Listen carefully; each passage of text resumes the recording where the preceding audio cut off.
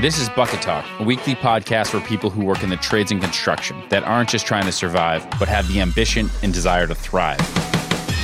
The opportunity in the trades and construction is absolutely ridiculous right now. So if you're hungry, it's time to eat. We discuss what it takes to rise from the bottom to the top with people who are well on their way and roll up their sleeves every single day. Jeremy and Eric with Bucket Talk, powered by Brunt. Today's guest is Larry Rough Iron. But before we jump into this episode, Eric, what's been going on? All right. So it's been a little while here with the team growing and us needing to get the business to the next level. We're moving downstairs. We're taking another bay that's connected to our existing bay, which is kind of, if you've seen on social, you know, the garage that has the epoxied floors and the boots all over the place, flags hanging, bar and all that. We're actually taking a bay right next to it, and we're figuring out exactly what to do, but we're bringing in some conference rooms, some soundproof booths for work, and a gym, which came in, and then we're going to have some boots and stuff. So we're going to kind of figure out what we turn it into. So what about you, Jer? So we had first snowfall, and all the plows and everybody are out scraping and salting, but it's, you know, very minor. It's just the annual wake up call for everybody. But for me, you know, I've been a plow driver for, 7 or 8 years, and it's going to be a new experience for my wife and the farm. So, you know, I'm dealing with making sure the plow's all set and getting ready for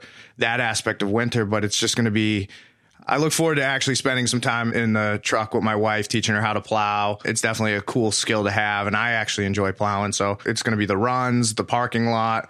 We're going to try to plow out to the pasture. So it's just kind of figuring out all the logistics there.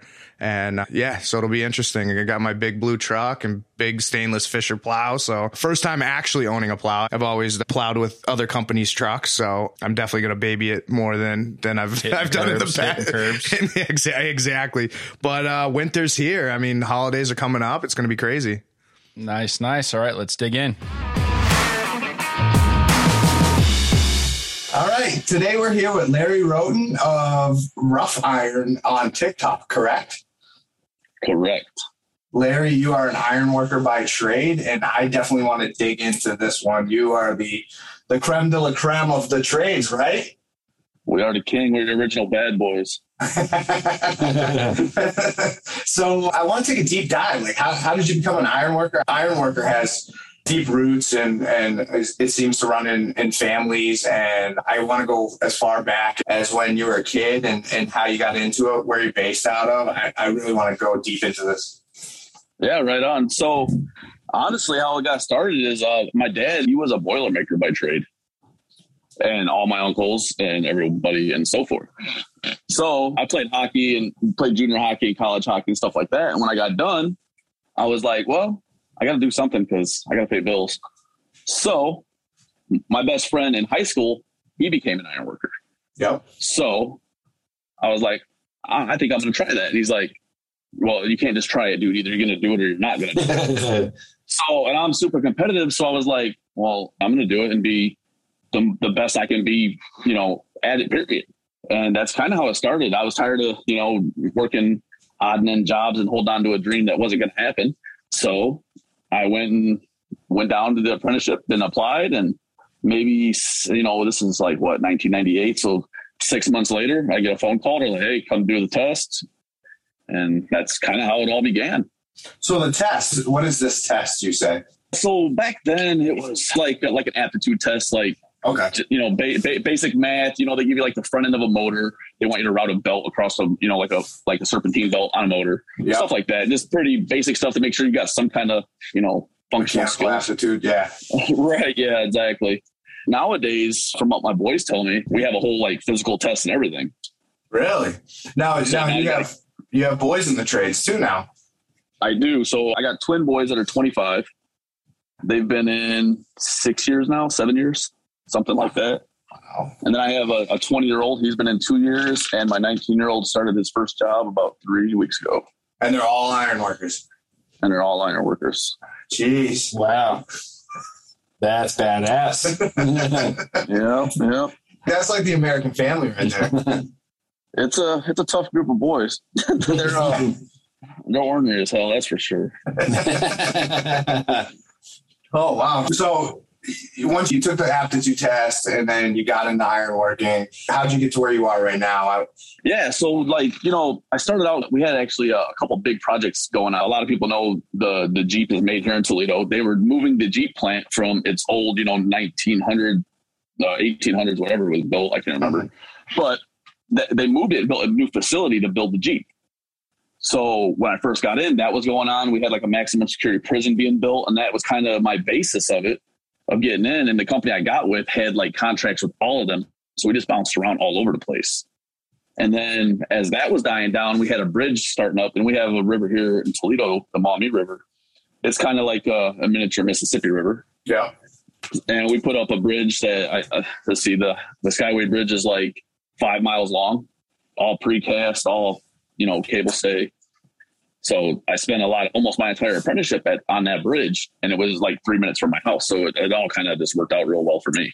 How long does it take to build a bridge? It just depends on what kind it is and how big it is. How long was that project? That project was 5 years, 6 years. That's crazy. Yeah, I'm not a heights person, so I assume that you guys walk the I-beams all day long, correct? Well, yeah, I mean, but like me, I do a lot more rebar than anything. Like Okay. that entire bridge they built 2 buildings, and we tied all the rebar, they poured the rebar, obviously that turns into a segment. And then we would bring each segment out, and we would set segment by segment by segment as we set the bridge for 5 miles plus. So I've got a question. So it sounds like, assume someone knows nothing about ironwork, steelwork. Obviously, people do different things, but is it really like I-beam infrastructure, connecting them, locking it in, and then you can build everything from bridges to buildings or is it more, it splices and you have to be a specialist in one or the other? Or Yeah. So like, I'll use like Philadelphia, for example. The Philadelphia local, they have like local 401, which I got a ton of good friends out of there. They only do structural iron. So all they do is set the frame of the building. Now they have another local within Philadelphia that only ties rebar. And that's what they do. Like, they're specialized. Now my local, we're a mixed local. So everybody in my local needs to know how to do everything. Dude, that's or should crazy. Anyway. Yeah, I didn't even realize that, because like when I think of an iron worker, I think, like I said, walking the I-beams and rivets and bolts and just, freezing your ass out there. And right. It's the grizzly of grizzly. But then recently I've seen guys like tying rebar, and I'm like, I could not do that. Like, that is insane. Yeah. Like, and now they have a lot of tools that you could just walk along. the standing tools that you see on Instagram Reels, no doubt. Could you imagine? I couldn't imagine being in the old days, like having to be on your hands, Twist it, tying them all. Yeah. Well, I think the one you guys are talking about is probably Max wire guns. They sell they're probably the Cadillac of tie wire guns right now. Yeah. The only problem with them, it's only good for flat work. If you're going to do anything that you're going to have to move, you do not want to use them guns because they're junk. Like, I think one of the companies here in Toledo is one of the biggest buyers of Max tie wire guns, which I have. I think I have 4 or 6 of them on my job right now. Yep. But yeah, I mean, when it comes down to like old school like tying, like I've been in the top, 5 for the last 20 years. Wow. As far as fastest and all that. Yeah. And what does that entail? So you're taking the wire, you're putting it around the rebar. Yep. And you're using pliers to lock it all together? Or? Yes. Yep. Real pliers. I mean, there's guys that do it that use the old, we call them pig dicks. They got so many crazy names, like all over the country. Like regional, they got crazy names, and that's just what we call them here. But usually that's like either non-union guys or small contractors using them. Yep. Now they do use them a lot over in the UK, and in the UK, the guys that tie rebar are called steel fixers. They're not called ironworkers or rod busters. Interesting. What's a rod buster? So a rod buster is just an iron worker who ties rebar. Huh. So, they take the word rod and buster, and we just bust its ass and beat it. So that's how I Do you do any welding, or is that like a whole nother faction? No. So the company I'm with, we do everything from the rebar to the setting to the welding to the roof to moving machinery, whatever, rigging, setting up cranes, whatever, anything that entails ironwork. The company I'm with, we do everything. Got it. And I think you're the first union member that we've had on our podcast. So it's interesting to get into the union aspect of things. And I mean, it's a brotherhood, correct? It is. It's really, I know I want to speak for my union only. it's really tight within the ironworkers. A lot of the other unions, unfortunately, are real wishy-washy sometimes, it seems like. And then another thing too, like I try to tell everybody, like a lot of people associate unions with like the UAW and or Teamsters. Yeah. Well, trade unions don't work like that. Men who work outside and do that don't work like that.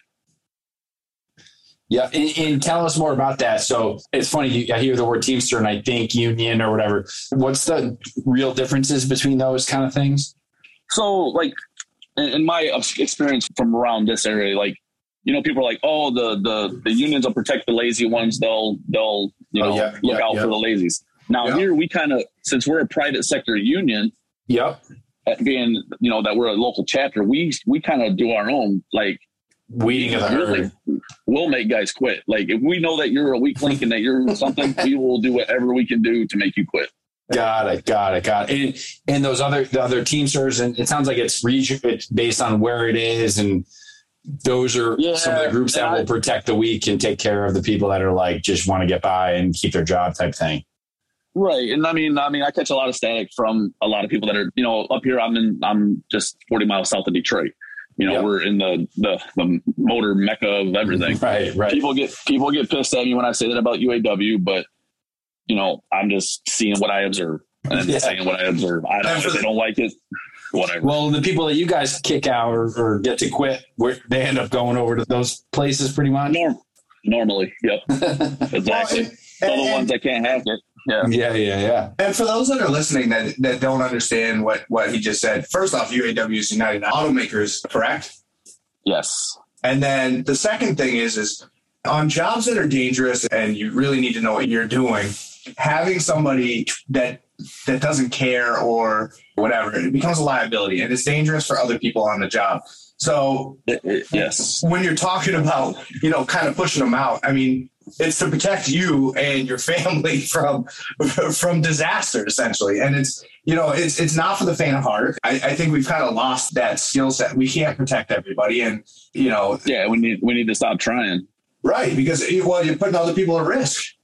Well, I mean, even in nature, birds kick the weakest ones out of the nest. You know what I mean? So there's ways of, I mean, I know how society is nowadays. It's not for everyone. I know, I definitely do not fit in the demographic of the new age of whatever is going on nowadays. Old school rules.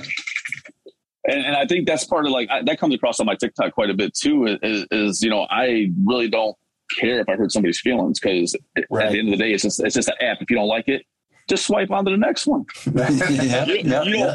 I'm not asking anybody to follow me. If you don't like me, don't like me. That's I'm perfectly fine with you not liking me. But everybody out here is so worried about the numbers, the views, oh my God, I don't want to offend this person. I don't want to offend this person. Now I have my limits. Like I'm not going to be political. I don't get into the race and I don't get into the sexism stuff. I stay out of that and I stay in my blue collar lane. And I just make jokes and stuff that I want to make. Sometimes it gets me in trouble too, but whatever. You can't please everyone. If you try to please everyone, you please no one, and just be who you are. And some people are going to love you and some people are going to hate you, and that's fine. Right. Yeah. Yeah. And I'm totally fine with that. That's how my dad raised me, is to worry about me and mine. And this is what it is. All right. So I want to dig back in. I'm so interested in the ironwork thing. Yeah. What do you do on a daily basis? Really run me through it. What are you guys doing? What tools are you using? How'd you get your training? Is it on the job? Is it, you know, just run me through it. Right. So like for me, like my daily thing every morning is I start out with a safety meeting. As much as I make fun of them, they're important. I mean, the landscape changes every day on a construction site. One day you got columns, one day it's flat. So, you know, that's how my day usually starts out. I got a new guy, I try to walk him like through the whole process of like, hey, this is where everything's at in this job. Pay attention. These are what, you know, the basics. But the tools that we use a lot, you know, obviously everybody has their own kind of personalized belt. And if you ever seen any ironworker's belt, not one next to it is the same. They're all going to be different. Everybody has their own little quirky way of putting their belts together. Everybody that ties rebar, pretty much union ironworkers, have reels in their scabber, which is their plier holder. Obviously, we have, you know, saws to cut. Sometimes we have shears, forklifts, cranes, all the machinery you need. And then like on the job I'm on right now, they're starting to set iron behind us. So obviously we got, you know, steel erection going on too. So now we got to pay attention to that, because when they're done, we got to go back underneath them and lay the floors in. So it's a big dance. You know, we put all the footers in, they put the columns on, they raise the building up. We go back in underneath them and start putting the floors in and work our way back out of that. As far as like training and stuff, so most ironworkers, well, my local anyway, we have a 4-year apprenticeship. You go in and you learn, you know, you go through the basics of rebar, and then you go through like year 2, year 3, year 4. Same thing with welding, steel erection, post tensioning, all the various aspects that we have to, you know, perform. Now, some guys really hate tying rebar. Some guys absolutely will avoid it at all costs. And that's perfectly fine, because that just means more work for me. But you will learn more on the job than you will in the classroom. Right. Now, you will learn all the terminologies, you will learn the math, and you will learn all that stuff. But you will absolutely, if you pay attention to some of them old guys and some of the good hands, you'll learn a lot from them. Because you get the basic foundation, you get the understanding enough to get out there. But that comes to a point where, you know, now you just need to do it. Right. And, you know, I get a lot of apprentices, they come out, they're like brand new. They're, you know, they don't even know how to tie anything. So a lot of times I'll try to team them up with somebody that is a little more patient than the rest. And I just kind of send them off to do like a little job, like, hey, teach this dude how to tie at least decent enough so that he can try to, and if he doesn't make it in the first like week or two, then we know that this probably ain't his forte, and he probably needs to go try something else. Yeah. That's far. And that doesn't mean like kick him out of the ironworks. It just means like maybe he needs to go maybe hanging iron or welding or rigging or something like that is more his thing than rebar's just not. Nice. So where do you picture yourself going? I mean, are you at the top of the food chain, or is there room for you to grow? I mean, there's always room to grow. I don't think you ever hit the top. I wouldn't settle for saying I was at the top, but I mean, I'm up there quite a ways. Yeah. Yeah. And I mean, I've been, is the next level from you though, you actually hang up the tools and you start managing people, or? I already manage. I still put my tools on every single day, even though I don't have to. Yep. Just because I just can't, I don't know, something about walking around and seeing the guys work and not have your tools on. There's just something about that that's wrong. And in my opinion, I don't know. Some locals absolutely do not want you to wear your tools. I've been in locals that like got on me about it. And I'm like, look, man, I'm not going to work. I'm just wearing them. Leave me alone. Yep. But no, I mean, we have an International Ironworkers Festival, a tournament, if you will. Yeah. Every year. It's in Mackinac, Michigan, every year, second weekend of August. And if you're a union ironworker, you can come out and put your skills to the test against some of the baddest dudes in the country. Well, it's the international, so Canada and United States. Got it. Yeah, I mean, the only people I know that do that is the linemen. That's it. Yeah, linemen have their competition. Yeah, so the linesmen have their rodeo. We have our International Ironworkers Festival trade. You know, it specializes in just a few things, kind of like their rodeo does. Yeah. You know, we do fastest rod tire. They do a couple old school events, like we do a rivet throw, which nobody does rivets anymore, but we still do a rivet throw. Yeah. Yep. You tie knots.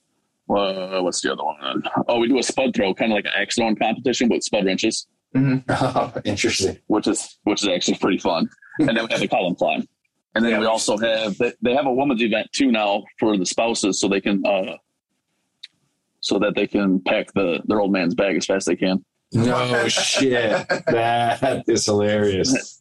Yep. They implied that a couple years ago, and it's actually pretty fun.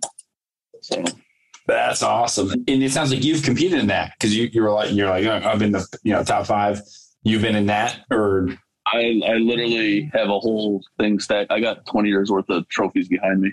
That's awesome. And then like this year, these guys, they kind of surprised me. They inducted me into the International Ironworkers Hall of Fame this year.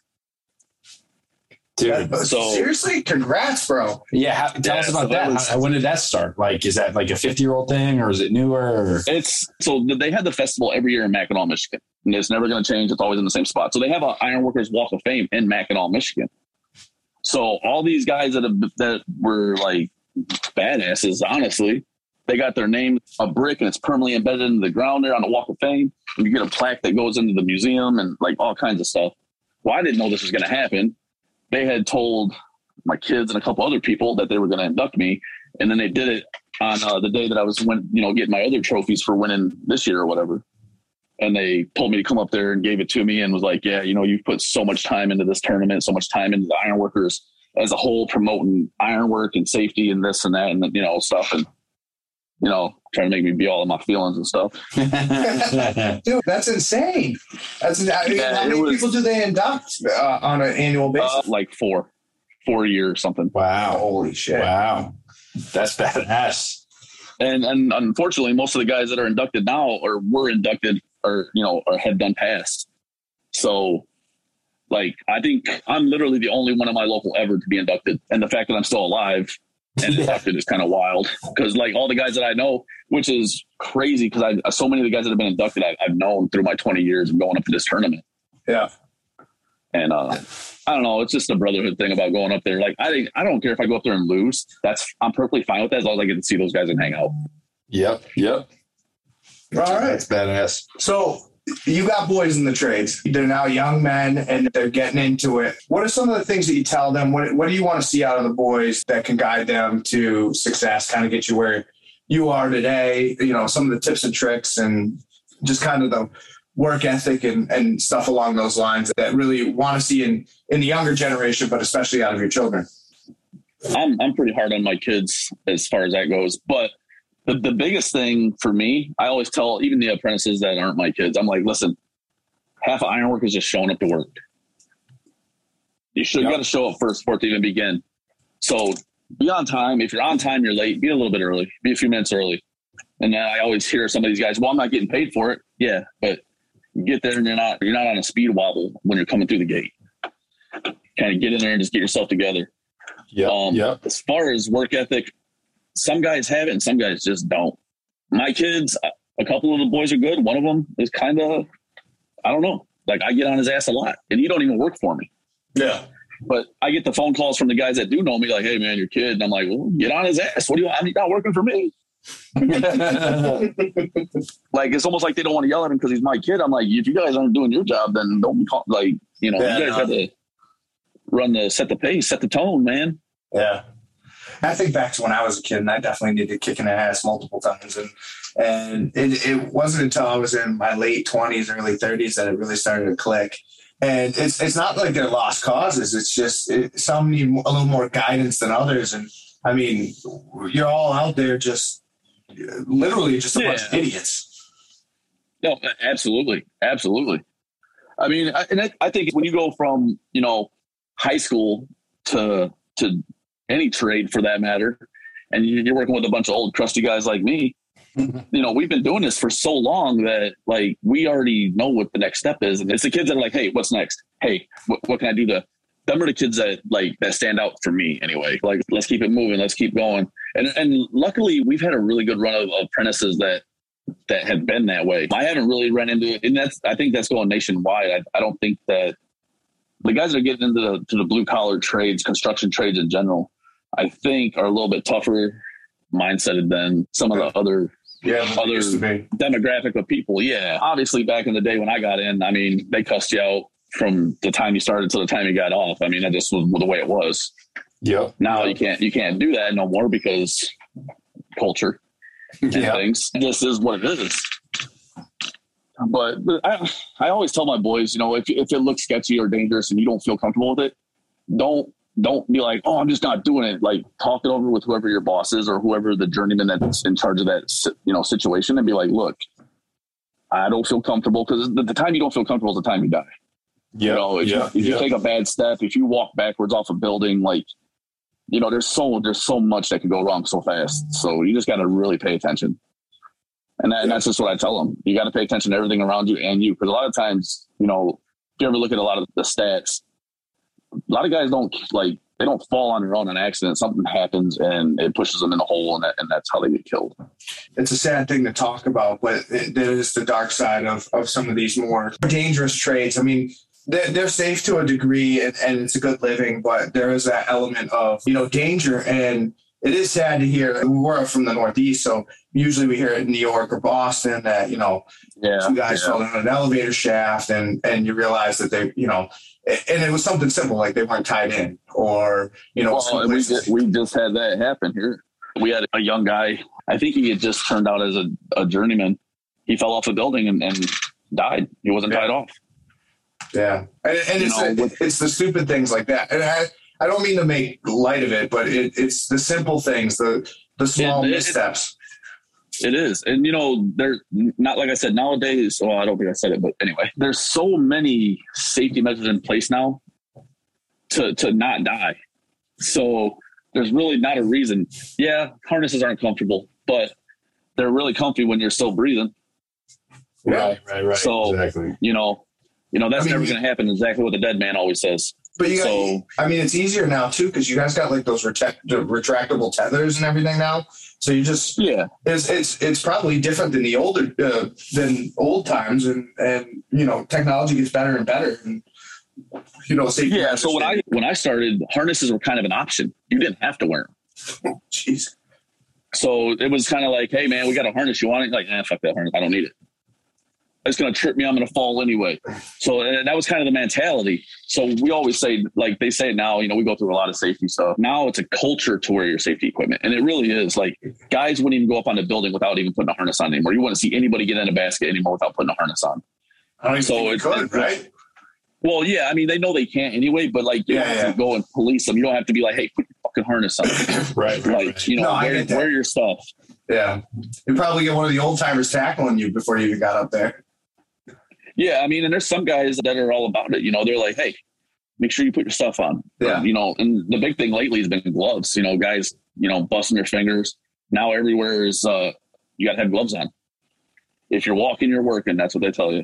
Yeah, they used to, in my trade, it's become a thing. Like we now wear rubber gloves because of all the solvents and everything like that. But there was a time where they used to call them bitch mittens, and you're like, whoa, like, kid over there's wearing bitch mittens, and you're like, it was the tough thing to do, to have the roughed up hands. And now it's like, well, do you want to live until you're 70 with your hands being absorbing oil and, solvents and all this stuff. So it's definitely petroleum.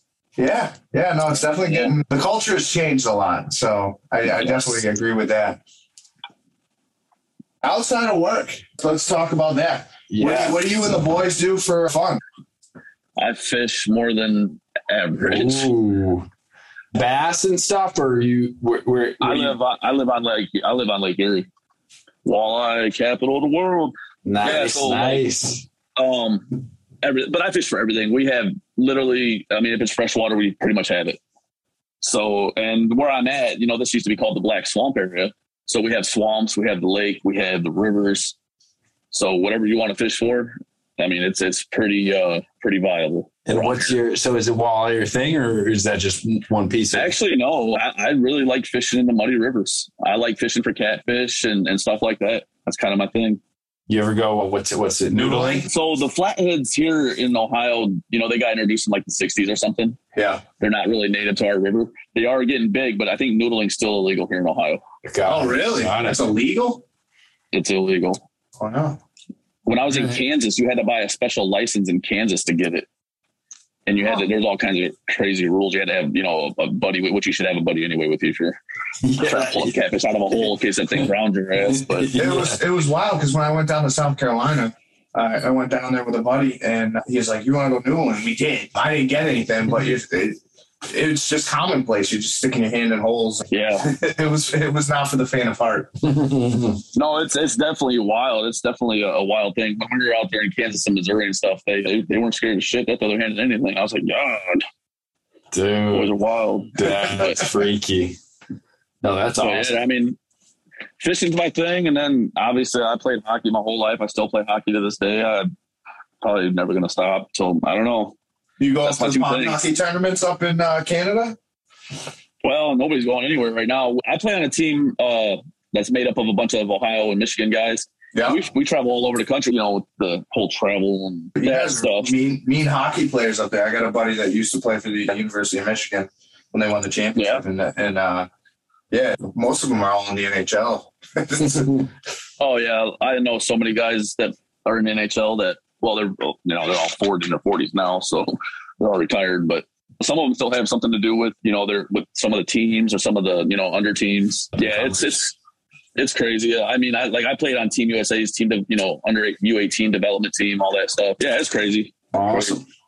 Well, I mean, this is kind of the end of our podcast. This has been killer. This has been killer. Yeah, we definitely took a deep dive into the best I enjoyed trade. it, man. The best trade of all. I mean, the best trade. It's the only trade. I mean, literally, you just ended Bucket Talk. We're done. We're done. There's no other. Yeah. There's no other interviews. What's the best thing for us to plug you? You know, is it obviously, you know, you've taken off on TikTok, but is there other channels or other things that you're involved in that you want us to share with our audience? I mean, obviously I'm big on TikTok. I'm getting big on Instagram. Mm-hmm. I'm kind of big on Clapper too, for whatever reason. All right. Clapper is like the unedited TikTok. Yep. That's cool.